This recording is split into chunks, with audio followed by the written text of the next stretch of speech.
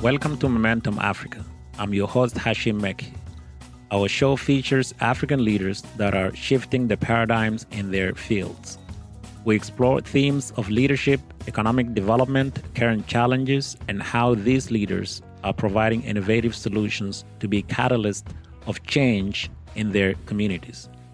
Here at Momentum Africa, we understand that there are no panacea to all problems. And this is why we examine the following topics: the influence of past and current leaders, economic development, philanthropy, culture, and health within the continent of Africa. Okay, welcome, Ms. Shikowanda. Tell us a bit about who is Musunda. Thank you so much, Hashim, for inviting me on this wonderful platform to share my story and also inspire young people out there. Like you earlier introduced me, my full name is Amsonda Chikwanda. I was born and raised in Lusaka, Zambia, in the capital. I come from a family of, I'd like to say family of 3 girls. I do have stepbrothers and stepsisters as well. I did my undergrad education and both my postgrad in Zambia. I have a bachelor's degree in environmental education and a master's in public health with the focus on environmental health. So even for my career, I've tried to merge my experience both from an environmental perspective and the public health perspective. And for both of my academic credentials, it's allowed me to work with young people and be able to advocate for things such as gender equality, social justice, and as well as youth empowerment. And for me, all this has just been because of the fact of the environment that I grew up in and just having seen how the process that other women have gone through to get to where they are. And that's why I also thought to myself, what do I need to do to get to where I am? But as I do this, how do I impact the community that I come from? So I would say that's pretty much how, I think that's like a brief introduction of who Musonda is, what she's really passionate about, and yeah. And what sparked his passion for the gender equality and social justice and youth empowerment work that you started working on? Yeah, I think for me, like I earlier mentioned, is the environment that I grew up in. And I thought it was important for me to also work towards empowering other young people to understand the importance of having a mentor. Because when you finish school as a young person, I'll be very honest with you. For me, like I didn't really know what I wanted to be. I didn't know who to speak to, what I needed to do to get to where they are. But of course, as a young person, you see people on TV, you see people at church, and then you're always wondering like, oh, of course they went to school, they bought this car, and now they have this house, and now they're on television and impacting other people. But once I finished high school, I saw like within my own life setup, I needed individuals to help me get to where I was. And after having had that experience, I noticed around me, like there are also other young people who may be experiencing what I experienced when I was 12, when I was 15. And I thought for me, the purpose in life was to see how best can I also be able to help these young people. And that had to do with advocacy, offering a safe space for these young people to come to me and me being able to give advice based on my own experience and also using the resources that I have, the opportunities in order to guide them to where they are. That's a long journey, of course, how you started and what inspired you. So we hope that others would like what you had to say, inspiring and empowering and educating them so that they could also make the same choice.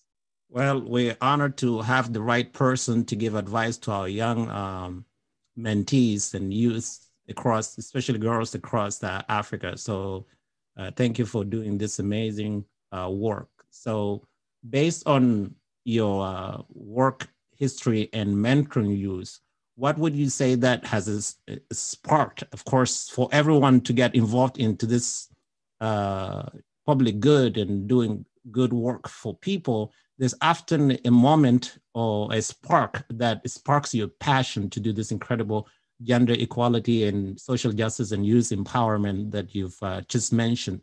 If you can share with us and the audience so that we have a glimpse, that will be great. Thank you. Yeah, thank you for that question. I think for me, it has to do with when I was young, and just when I grew up, I asked myself a question like, what is it that I can do to bring a positive change within my community? Because many other times as you're growing up as a young person, it's like you're just living your life. You wake up, you think about school. When you finish school, you think about work, you think about making money.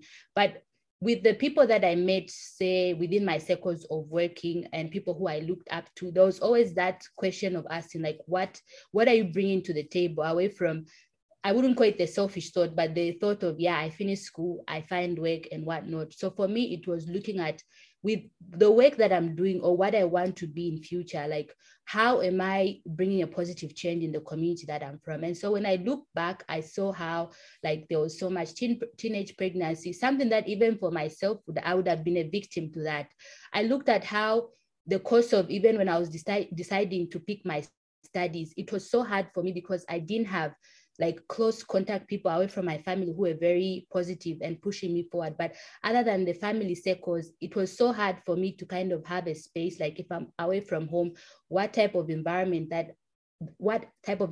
am I exposed in to be able to reach those goals that I've set in my life?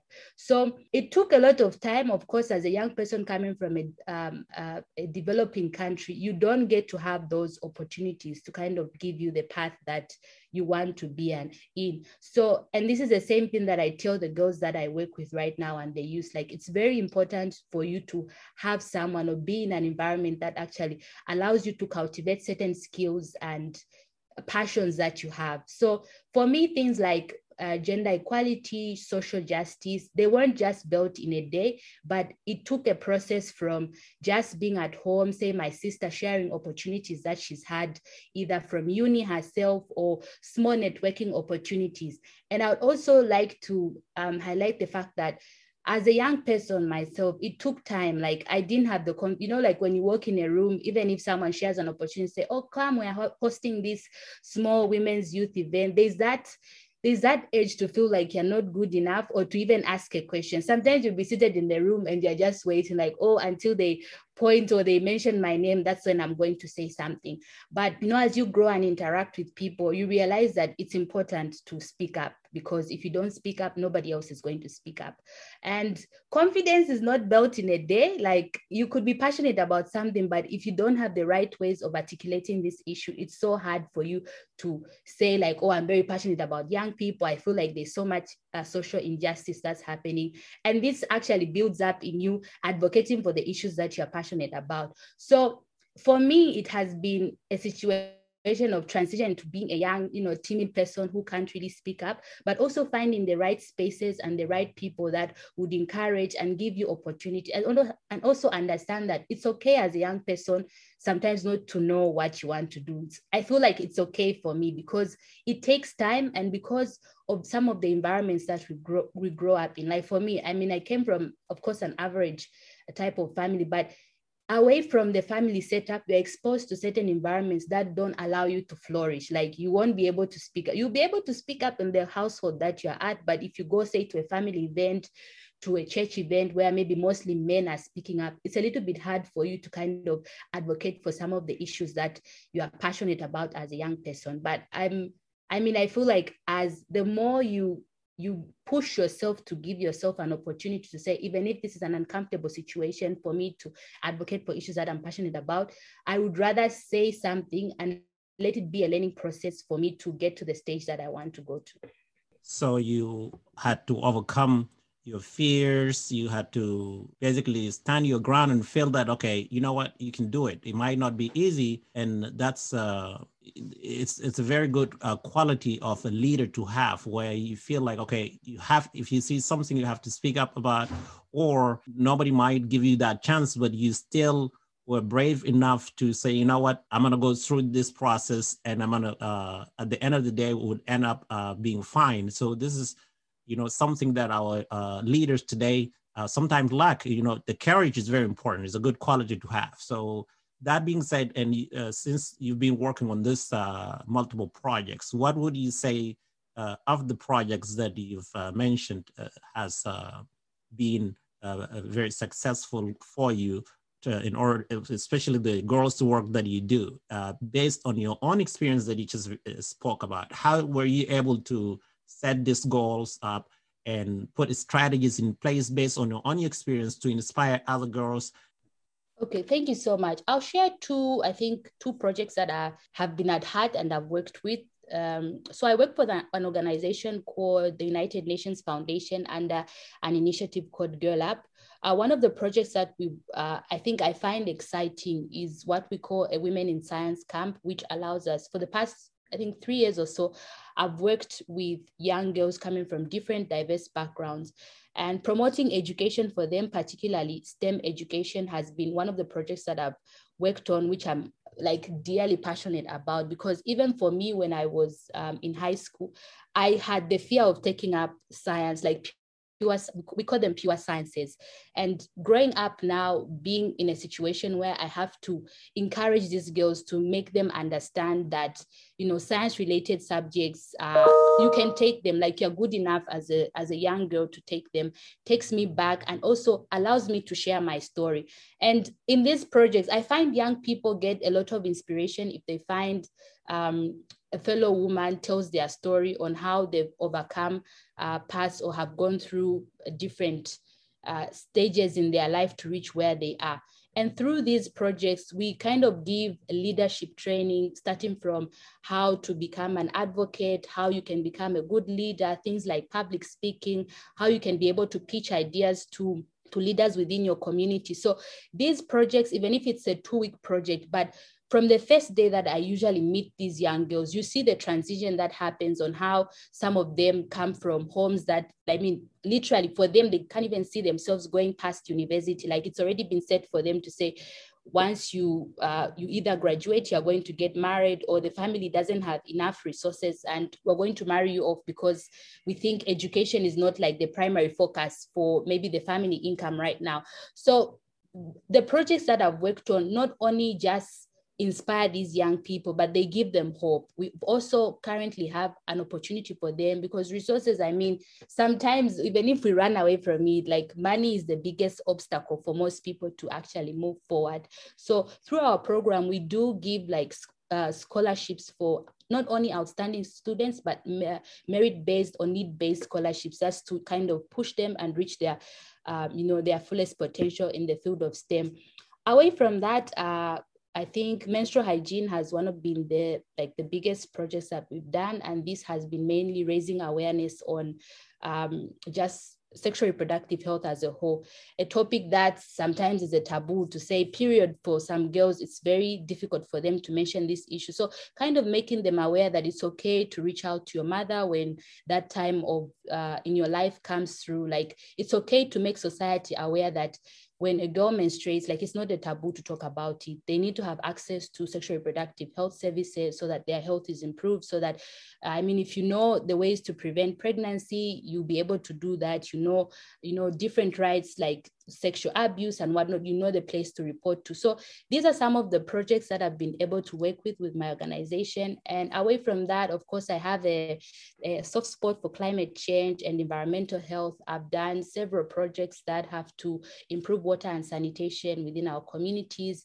I recently actually had my first published author, the first publication that I did on a project on water and sanitation in one of the villages that my mom comes from. It's mainly a project that outlines how the importance of quality and access to quality water has an association with trachoma, which is an eye infectious disease. So I'll say those are the 3 projects that kind of brings together, I think, how I would say social injustice, gender equality as a whole.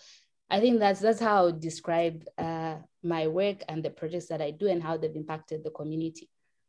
Well, congratulations on getting that article published. That's it speaks testament to your work. So that being said, this work that you've done in multiple topics, what has been the feedback from the community? Are you able to quantify what an impact it has had? What's the feedback you're getting on on the ground in Zambia? I feel like the first feedback for me for impact is to see the girls that I've worked with for 3 years. I would say some of them were in like completion of their high school, but them writing emails back to me to say the program that I was on allowed me to press that submit button for my application and apply in the School of Engineering. I've seen people, most of the girls that I've seen, and I can obviously send links for some of the work that we've done, but they always attribute to say, I felt when I met like-minded young people, it gave me an opportunity for me to flourish. So for me, that's an impact. And of course, it's been, I mean, we can't really measure the impact in 3 years, but I'm definitely positive. Like if I had to meet the girls that I've worked with in 3, 4, 5 years, I think they'll be renowned engineers, they'll be renowned medical doctors, have published more articles than I've already published. So they would be good storytellers, good people who've done documentary and actually told the story in their own ways, better than my own story, actually. So for me, I would say impact is a process. Right now, I've been able to see how girls are encouraged to kind of question the society core, like, okay, some of the traditional practices that are there, how does this benefit me in my life as an individual, as a young person? Is this oppression? How can I advocate for other girls that are coming behind me? How can I make my own society better? How can I talk more about menstrual hygiene? How can I advocate for taxes to be removed on menstrual products? So it's a process. Advocacy is a process. Impact is a process. So I'll say right now, I'm very optimistic to the girls that I've worked with. I've seen them do wonderful things, and I'm really looking forward to a situation where, 3, 5 years from now, I mean, they'll be the ones that will even come up with the cure of HIV and other diseases that are going to be invented and just solve global health problems that we may not have answers for them now, but because of the type of mentorship that they received in the year 2020, 2019, it allowed them to flourish and become the leaders that they will be in the future. So let's hope that, like you said, be optimistic in the future. They would say Musunda Shikawanda was the inspirer who inspired them all to write all those articles, but also to find cures for, and I definitely agree with you. There's so many issues in Zambia, I'm sure, and across other African countries that needs the creativity of these young leaders, girls and boys that you are helping, and the country couldn't have been luckier to have someone like you. That being said, who has been able to open doors for you? I'm sure, like you alluded to it in the beginning, the family support, but if you can shed more lights. I always like to ask this question because this is my favorite question, is just to see who has been able to push this amazing, incredible person and leader, Musunda Shikawanda, to get ahead in life and inspire and educate us, empower others. Okay, I mean, I know I said my family. I have a soft spot for my family. Yeah, no problem. We all do. Yes. I wouldn't say, I think it's so hard for me to pick one person, and I'll say it's been a process, but I think the biggest door that was opened for me was through just immediately after I think the last year of my graduation, we had, a conversation, just like lecture conversation on, by then I didn't even see the importance of how important it was to actually have a CV, that's a curriculum vitae or resume. So for me, I had our lecturer who gave us like a brief draft. I mean, people were already tired, but for me, I was really looking forward to what's the next step for me. And just bringing the whole concept of, this is how a resume would, I had mine, I think was about 4 pages, and I hadn't even had experience. I had irrelevant things on my resume. So I think for me, that was the main, like how I would say my doors opened. The first time I structured my CV also gave me an opportunity to apply for an internship at the US Embassy. And if it hadn't been for I feel like if it hadn't been for having understood how you need to package yourself as an individual, I think I may have not gotten that internship, which I would like to say was like my first path into the job market. And when I got that internship, of course, that was like the beginning of how my doors were opened. I had a great supervisor. Even having worked on my CV to apply for that opportunity, it also hit me again to say, okay, now I'm an intern and I want to go into a job that pays me well, or an opportunity that's going to elevate me from just being an intern. So I sat down with her, and she actually was honest enough to like give me the real life situations of what the employment market looks like, how you have to be unique. We went deep as how I was supposed to dress, how I was supposed to speak, how I was supposed to present myself on social media. Like I was still like in the high school posting all sorts of irrelevant things, anything that came in. Like my language wasn't well framed in such a way that if somebody came to my social media page, they would interpret my character in a different way as compared to how I should perceive myself as a young person who's looking for opportunities, either for a job or other training opportunities. So this was a foundation for me. It gave me an opportunity to understand that it's important to brand yourself. It's important to position yourself in a certain way for that place you look at yourself to be. So I would say she opened the first door, and it was a series of events that I learned. Like every time I went into a training or any job opportunity, I always took time to speak to my supervisor and ask, how best can I improve myself? Like I've presented to you in this way, but what have you noticed is my weakness? So I wouldn't pinpoint, and I wouldn't want to mention names, but it's been a process that I have learned as a young person to say, every time I'm presented with a new opportunity, even speaking here, I think I would also ask you, like, how do you think I should, prepare myself for the next opportunity that I want? So I don't want to say a one person, because so many doors have been opened that if I explain those doors today, it would take an entire day. So it's, for me, it has been my first door, learning from it, and then moving to the second one and asking, like, yes, I know you say I'm a great speaker, I'm good at this, but how what is it that I can work on, because this is where I want to be. So yeah.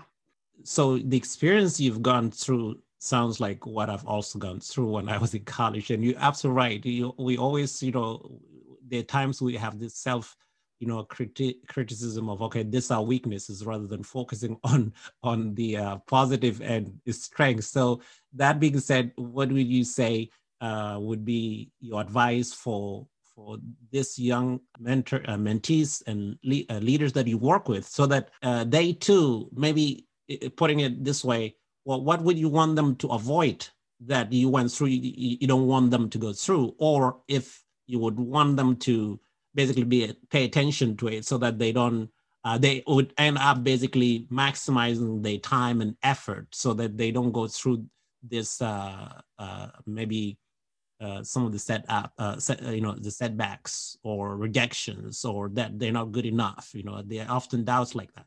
Yeah, I think I like the fact that you brought in the concept of the doubts. Like I think that's like the imposter syndrome, feeling that you're not good enough to be in a particular place. And this is something that so many young people, myself, and I don't know if we had to do statistics, like this is a very common characteristics among us youth. I would say, as a young person, you grow, and this has been said by a lot of people, uncomfortable situations make you grow more. Think of even for me, when I think of the situation where I was very nervous, seated in a room of people, like, oh, let my name not be mentioned, because I do not even know what I'm going to say. I might not even say what my name is. So it's those moments that push you to think to a point where, like, even the words that you thought would not come out of your mind will be able to come out. So as a young person, I would say the uncomfortable situations are the ones that make you grow. The imposter syndrome should not stop you to get to where you are. Like, there's always going to be that feeling you're not good enough to be in a place. But the worst feeling that a young person can have, or the worst feeling that any person can have, is to think of how something would have been, the fact that you did not try it. So you never know what the outcome will be. And you always keep wondering, like, oh, so if that day, if I stood up and asked that question right now, I would have had answers to the problem that I have. So that keeps going. But if you reach a situation where you asked your question, you know the response, and then you build up on that response to be able to either find solutions or work better on how will I ask my questions better next time. So I think it's important to push yourself as a young person. Uncomfortable situations are the best situations to make you grow. And then being nobody's born a leader. I believe that it's the things we go through, realizing our I would say the weaknesses and building upon those and just being true and authentic to yourself, because many other times we want to be things that we are not, because we've seen other people, or we've seen other people get to a place. But even for them to get to where they are, even for you to get where you are, if we had to ask you, it was a process. Like, you had to encounter barriers, challenges, and it's the fact that you were able to overcome those barriers is what led you to where you are. And this is, I feel like it's the same thing for any young person out there. So I would say, go out there, speak up, make mistakes, learn from them, and then just be the person you are. Be authentic, be yourself.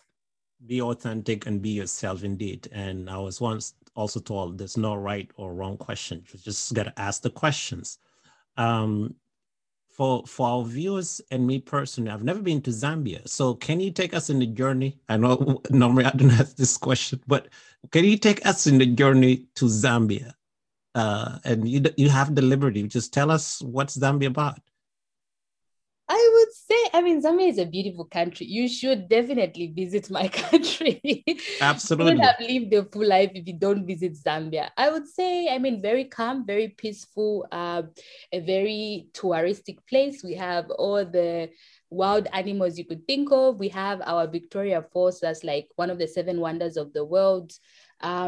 We are very politically stable, I would say, right now. Yes. We'll be having our elections in August, but other than that, it's a very beautiful place. You should definitely come and visit. We have over 72 tribes, I think. Yeah, 72. Of course, tribes keep growing and whatnot, but we have about 72. I speak about 3 of them fluently.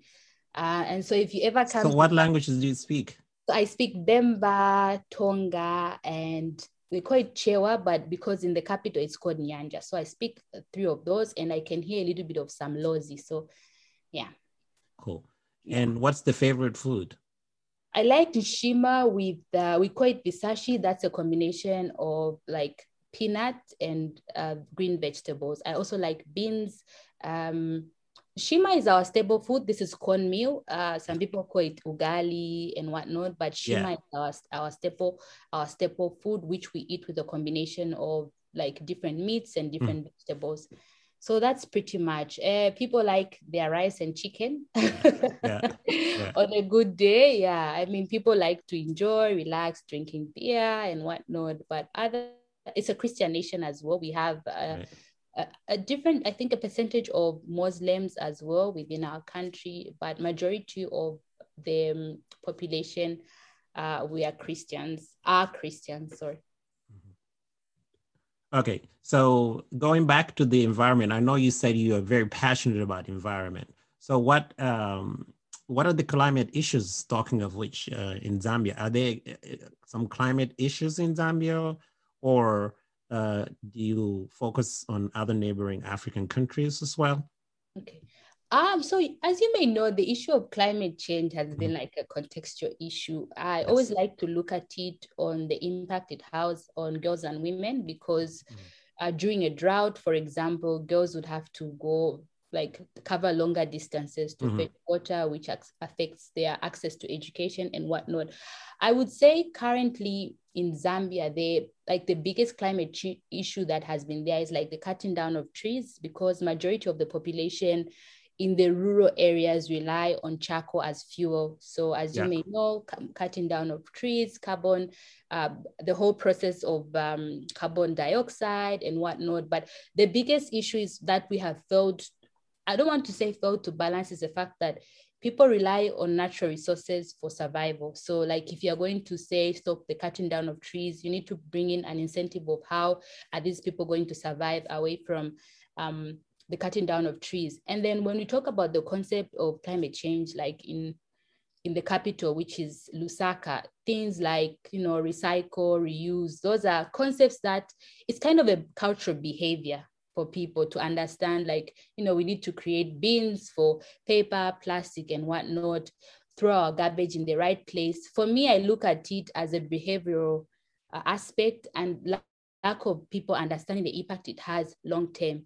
So like even when they do roads, they'll cut down trees. There's no proper system that kind of gives even our council, like accountability or raise more awareness on climate change, because it's a concept that is not believed because it's not affecting us now. The people in the future will know what to do when this comes in. So even for like environmental bodies that have been put in place in my country, it has been a struggle. I mean, in also answering the concept of how are we going to make these people stop cutting trees? How are we going to allocate a budget so that we can have in the capital, we can really sensitize people on how we can put in the policy of reuse, recycle, and whatnot. Like, how do people understand the importance of planting trees? How do we explain to the people that the impact of climate change on girls and women will affect our education system? The chain goes and on and on and on and on. So it's these, I'll say it's these three pillars or three categories that have been like at high peak that, of course, we may not have the solution right now in 2021, but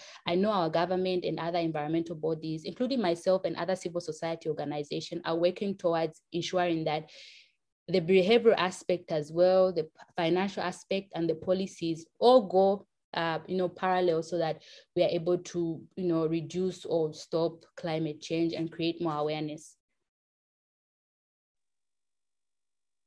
Sounds like you have the policies in place and the activism to back it up. So, and you have the youth behind you. So, this issue of cutting down trees in Sudan, they do the same thing. So it's it's of critical importance. I certainly agree that we need to pay more attention to Mother Nature and not deplete the resources. So it seems like the Zambian government and policymakers and activists are on board of doing the right thing. Yeah. Okay. I mean, I would say, yes, they definitely are. But like I said, it's the policies may be in place, but what is the reality? Like, this is the biggest thing that I also say. Like, sometimes we have nice policies, nice documents written down, but the situation on the ground does not allow the implementation of those policies. Because if you're going to tell my grandfather in Northern Province and say, for the past 20, I mean, not even 20, for the past 80 years, or I would even say 100 years, they've relied on charcoal, the bushmeat, and the killing of wild animals as a source of living. And then if the implementation or the budgeting of ensuring that people stop these activities does not equate to bringing a positive change in the community, the people will not understand and will continue it will continue happening. Like, they'll continue cutting down the trees because there's no correlation in terms of the solution you're providing for them to stop like cutting down trees, killing animals and whatnot. So the policies may be in place, and that's the biggest struggle that I have. But then to have a policy that is not aligned with the needs of the people in the community, it's work done is equal to zero. Yeah. It's the same. Yeah, it's the same thing. Like, even in the capital, in my capital, if we are going to say we need to recycle, we need to reuse, but the government has not provided bins where people can put paper, what and what not, and there's not much awareness being raised on the importance of recycle. So and just people's income in itself does not allow them to prioritize things like garbage collection or play a role in recycling and whatnot. So the policy may be there, but the reality and the different factors and society influence that's there does not allow us to reach those goals. So I would say that's the contradicting, I don't know, statement, situation for us to get to where we are. Because I'm very sure, like, policies, there are always these nice documents written, people sit in meetings, but the reality on the ground it's like east west, they can never come together. There's no solution. Are there like climate deniers in Zambia and other couple African neighboring countries? But also, what would you say to the critics, if they're critics or deniers of the theories? Yeah. So how do you go about convincing them? Listen, this is important for Africa, and this is important for Zambia. I'm just curious, because it seems like that's where maybe if you can shed more light on how you go about going against this, uphill climate change. Okay. Yes. Mm-hmm. Okay. I would say, for me, I'm a believer climate change is definitely there. This has been proven statistically from a geological perspective, and a lot of documentation has been done. The critics themselves bring that argument that climate change does not exist because the impact is not close to them. They have a justification and denial because the way it's affecting them in their environment, they have not seen how it's affecting other people in another country. I would say outside, I don't want to say in Africa, but in Zambia and other surrounding countries, it's not the fact that they are denying climate change. No, it's the fact that they are not feeling, they don't have the direct impact themselves. If you go to a rural part of Zambia, like in the northern part or in the southern part, if you actually, for the even most illiterate people, if you tell them that the rains this year, the reason we have low rains is because there's climate change. The word climate change in itself, you can't even interpret it into the local language. They have a different aspect to say, no, maybe God is punishing us and whatnot. So for me, I would like to argue from that perspective as the deniers of climate change, because the first one are those who don't understand the concept because it has not been interpreted in their local language or to the level that they understand for the level of their illiteracy. The second one is the people who deny having had all the knowledge and information because they have not experienced the impact of climate change themselves. They haven't experienced the impact to say, if the rains are not enough, it means we have to walk 100 kilometers to fetch water. I mean, the critics of climate change, I definitely do not understand it because the science is there. And even if they don't believe in God, we have statistics, research that has been done to actually explain, to say the reason we don't have rains, the reason ice is melting, the reason we're experiencing extreme cold is because of the human-induced activities that are attached with industrialization, more production of things that we need in our day-to-day lives because we can't reuse, first of all. So things have to be made all over and over. And the process of making those commodities require a lot of carbon monoxide, which is excreted in the air, which affects the ozone layer. So all those are concepts that, I mean, science is there, literally. We should be, but for those who are not able to, understand science and they attribute it to God, for those, I feel like it's a matter of just bringing the concept to their understanding, which can be a little bit hard because, I mean, my grandfather has not been to school. So how do you explain carbon dioxide, the ozone layer and all that? So those are some of the concepts and controversy that come in for like third world countries like Zambia on how you can bring in that scientific aspect to a local farmer or an illiterate person. But the ones that know all these statistics and research, for me, I think it's because the impact has not hit them yet. And you speaking three of those local languages, I mean, you're absolutely right. The languages of, especially in Africa, we're blessed with so many diversity in languages, but it seems like that becomes at some point a barrier to, okay, which language do you use in order to get your word out and bring about awareness. But it seems like you're doing a great job with this challenge that you have, because it's not an easy topic. Even here in the West, in America, I mean, there's still climate deniers. So I'm just curious to know how Africa would move and Zambia would move forward, given the importance of the topic that you champion. So keep up the good work and keep us posted. That being said, can we, if you can, I know you've given advice to youth throughout your conversation. So any, words, particularly on this environmental cause that you care about, that youth can do in Zambia, girls and boys, but also the neighboring countries. But if you can also tell us what are the neighboring countries and other African countries that could follow your example and leadership on this topic.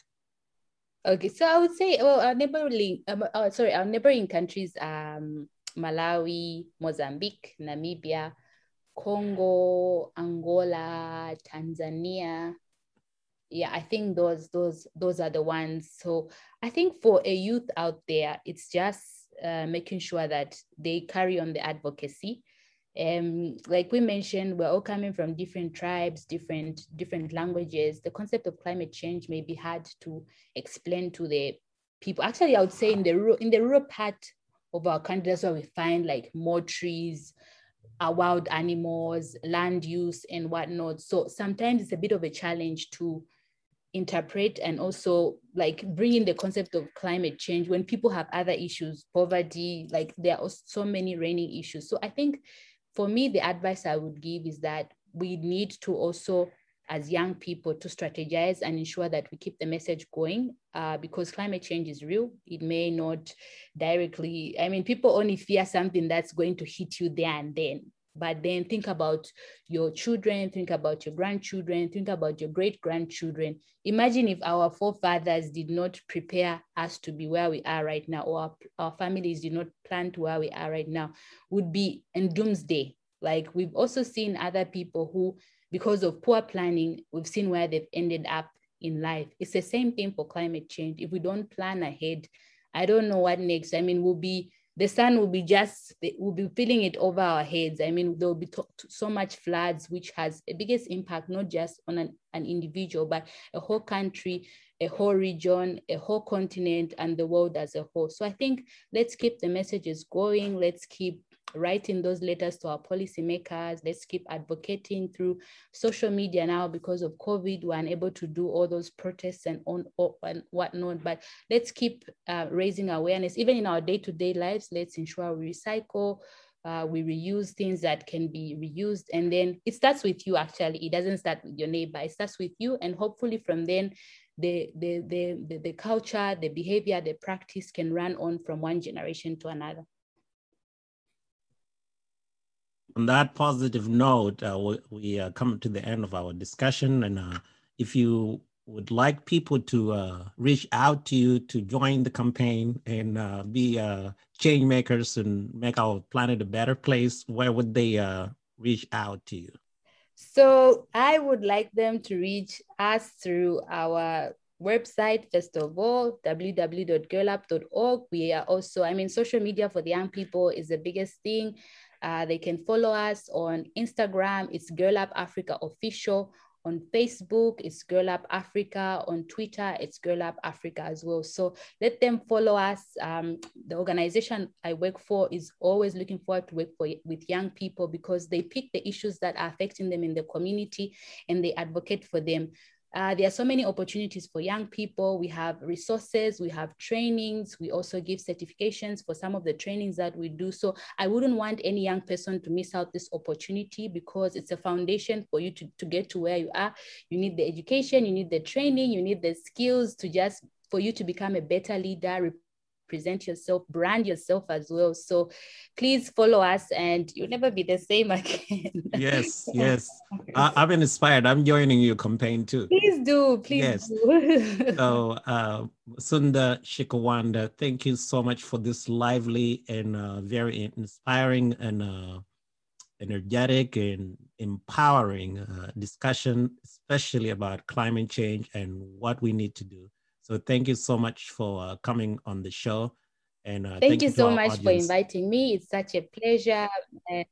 Hopefully I have inspired other young people to move from where they are and get to the place that they want to be. I think you certainly have. So thank you so much again on coming to Momentum Africa podcast and sharing your inspiring stories. So thank you. Thank you so much. Anytime. Thank you.